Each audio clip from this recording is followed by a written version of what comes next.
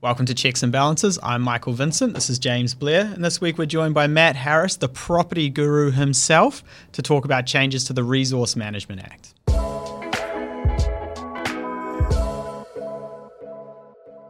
Welcome, Guru. Welcome, Managing Director of Lighthouse. Thanks, James and Mike. I'm glad you didn't call me the Prince of Property because Andy Nick will probably come and hurt me. I've thrown in the word king a couple Yeah, I of know. times. I like it. Yeah. I feel like just cutting it out and sending it to him. So, Matt, occasionally, especially around the election, the word RMA, reforms, it needs to change, blah, blah, blah, has been popped up for a while. National and Labour have teamed up and got a little bit going on. What are these zoning changes that have come through or proposed to be worked through? Yeah, so probably the largest single change in terms of zoning and density that we've had in as long as I've been a property investor and probably prior to that. In effect, what the government's proposing is changes to the RMA, Resource Management Act, that they're calling the medium density residential standards. In short, what it's going to allow is more intensified development of single house or single zoned housing areas. So if I'm just going to go through it a little bit, you're going to be able to get 4 or more dwellings of up to 3 stories on land without having to go through the resource consent process. Yep. So you still need a building consent. So for people who don't know, when you do changes to your house, most of the time, or do developments, you have to do first a resource consent, then you do a building consent. So the resource consent talks about the land and the effect on the neighbours and height to boundary, things like that. The building consent is more to do with the materials and what you're actually going to do on the land. Yep. But it is a process, and it's time consuming and it's costly. So what this will do is allow you to put more dwellings on smaller sections. So you no longer will, if you've got 1,000 square metre section, a single zone area, you might have been able to go through RC and chop that into 2 500 square metre sections. Now you'll be able to go a lot smaller. Okay, and does this apply for the whole country? Are we going to see, the likes of Kaio, Invercargill, I don't know anywhere else. I was wondering how far you could go with this. Are we going to see them chopped up into Coronation Street-esque townhouses everywhere, or? Well, first of all, I think the most common street name's Marine Parade in New Zealand, so probably we'd start there. No, it doesn't apply countrywide, which I think probably it will eventually, and I think there's an argument that it should be countrywide.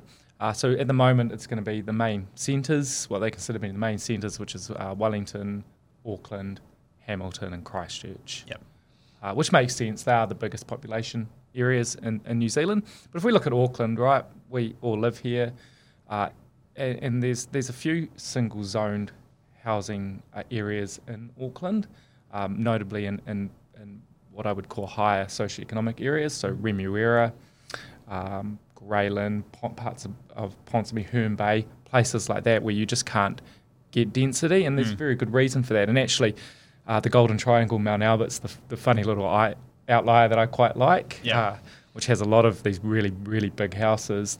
And Mount Albert is a growing suburb that's quite central. It's the outer link, close to the city, that should be intensified, but it can't be. So I'm going to use that as a little example of how these rules might apply. If you're in Remuera and you're living on 1,000 square metres with a tennis court and a pool, it's very, very unlikely you're going to chop that up and put that into 10 townhouses. Yeah.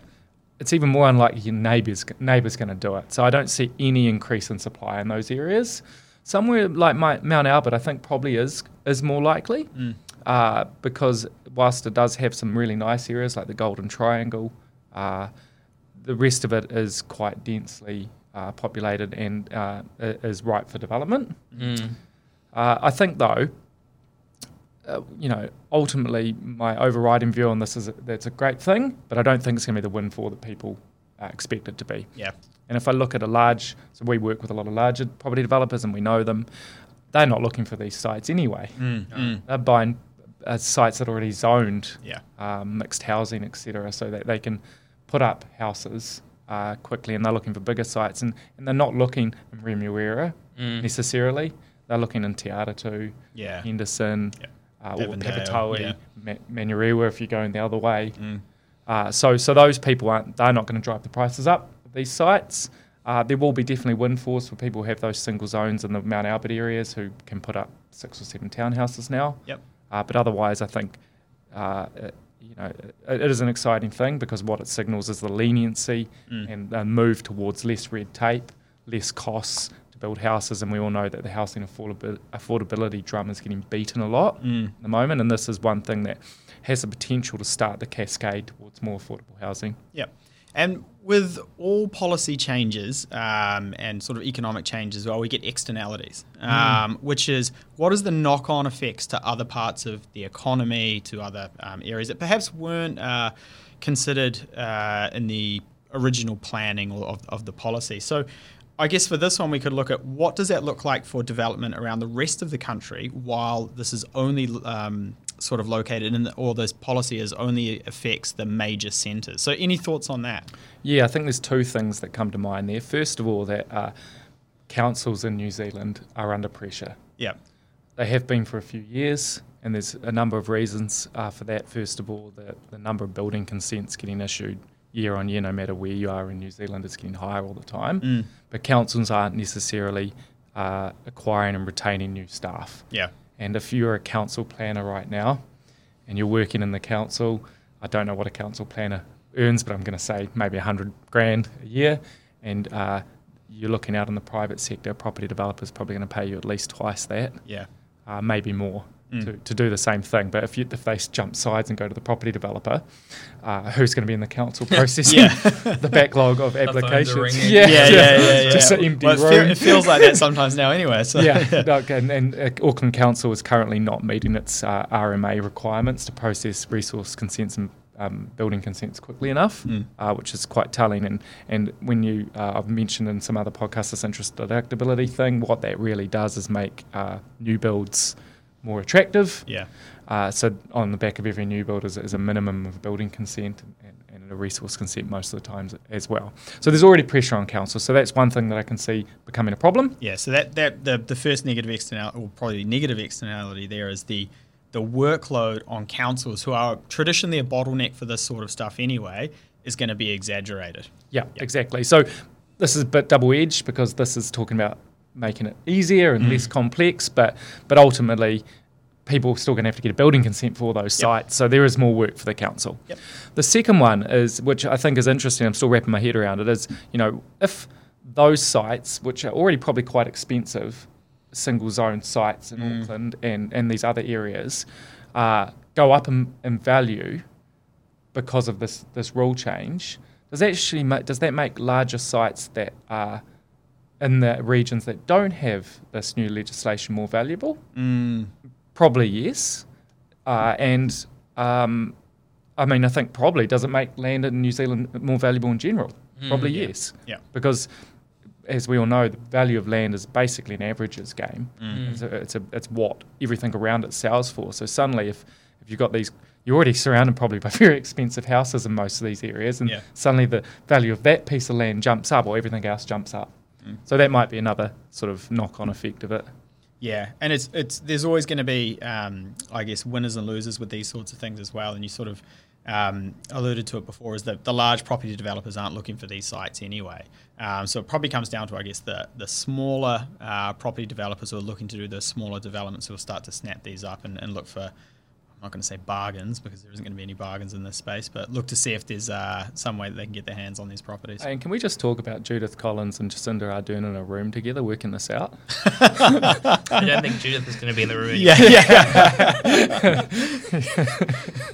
You just need a dusting of Winston Peters in there just to, Probably sitting in the corner. I mean, I don't want to get into the whole politics thing, but very interesting that National would oppose to it being quite a big election thing, working with the government on this. But that's a completely different thing. But I think you're right, Mike. There will be pockets of opportunities in those kind of inner cities for those who want to play. But as you mentioned, Matt, for those with nicer, bigger houses with you're not just paying for the land, you're paying for the value of the house if you plan to knock over the house and put something on there, which we know most developers are looking to build townhouses under the average price in the area. Yep. So the math just doesn't stick up. No. I just want to jump in for a second because I've just had a thought, and correct me if I'm completely wrong here. I'm fine to be wrong on this one.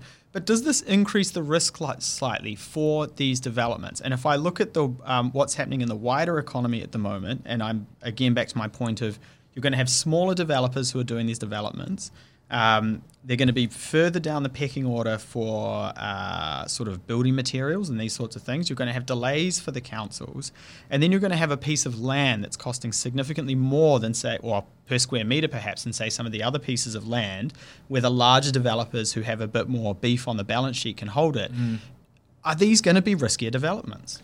I think what you've hit on is probably the type of people that will do them are not going to be developers. They're going to be probably long-term property investors who are going to build 4 or 5 houses on that property, and they're going to hold them all. Or they might only sell one to de-lever, take down a bit of debt, and they'll hold the rest. Okay. I think that's probably the market for these sections. Okay. Well, I'm not happy to be wrong, so I'm going to pretend I was right. Well, you weren't. wrong. I know. Yeah. I don't think you were wrong at all. I think that there's, without the changes, right, in a market that's performing quite well and more developers popping up, and this encouraging even more developers go under when times are going well because they can't keep up with the cash flow requirements. They don't have the experience they knew in the game, whatever it might be. So it just emphasizes the point as well. If you are, because there's so many advantages of buying new builds, if you're going to buy a new build, make sure you're asking really important questions around, can the developer come back and ask for more money? What is your experience? Can I see what you've built in the past? Feedback from other clients. Is the sunset clause on the contract in favour or against me? It's funny you mentioned that. I had a client call me 2 days ago. They're a business owner client. One of their staff members has had a sunset clause pulled on a property. Property development is very difficult. It takes time. It costs money. It's a bit of a moving target in terms of materials. And these, and not everyone is reputable and trustworthy. So this particular developer has probably just spent too much. He's taken a little bit longer. He's come into the sunset clauses, and he's just going to let those sunset clauses lapse, and then he's going to resell them all at the current market value. And that is the risk when you buy a new build. And because we've got these rules now that basically incentivise new build development, we've seen a lot of people enter the market and they may not be able to pull it off. So we only, everyone here, we only work with reputable property developers because, yes, you might get your deposit back, but you miss out on the opportunity cost of having done something else, and also any potential capital gain that's accrued to you prior to settlement. Yeah, and it's always that thing where there's a gold rush, there's cowboys, right? And as you open up those changes, the best quote. as you open up the changes, you'll get people flooding into the market, and that's where you see these things go wrong. Michael, well played. Wow. Matt, let me ask you one more question before we wrap it up. Around those who, the whole "not in my backyard." Yes. Is it the death of that kind of attitude where you stop that high density housing in those suburbs? I mean, I'd like to say it is, but I don't think it is, because you can still go to court, and neighbours regularly do, and dare I say it, neighbours in Remuera might have a little more deeper pockets. nous on deeper pockets, a little more nous on how to get to court. And I know because we deal with a few property developers, it's quite common for them to get phone calls from angry neighbours and things like that. But I think what it does do is allow people to put these up by right, and therefore over time people, they might complain for the first few years, but they probably the Environment Court or whoever they go to do this is going to go, no, well, the RMA allows it. Bugger off. Yeah. Awesome. Okay, so we're going to don't do it in my backyard. You just want to say your street address. Okay, so we're going to wrap it up there. Thank you very much for watching. Please make sure to subscribe. Please make sure to review on Apple, and we'll see you next week. Cheers. Thanks.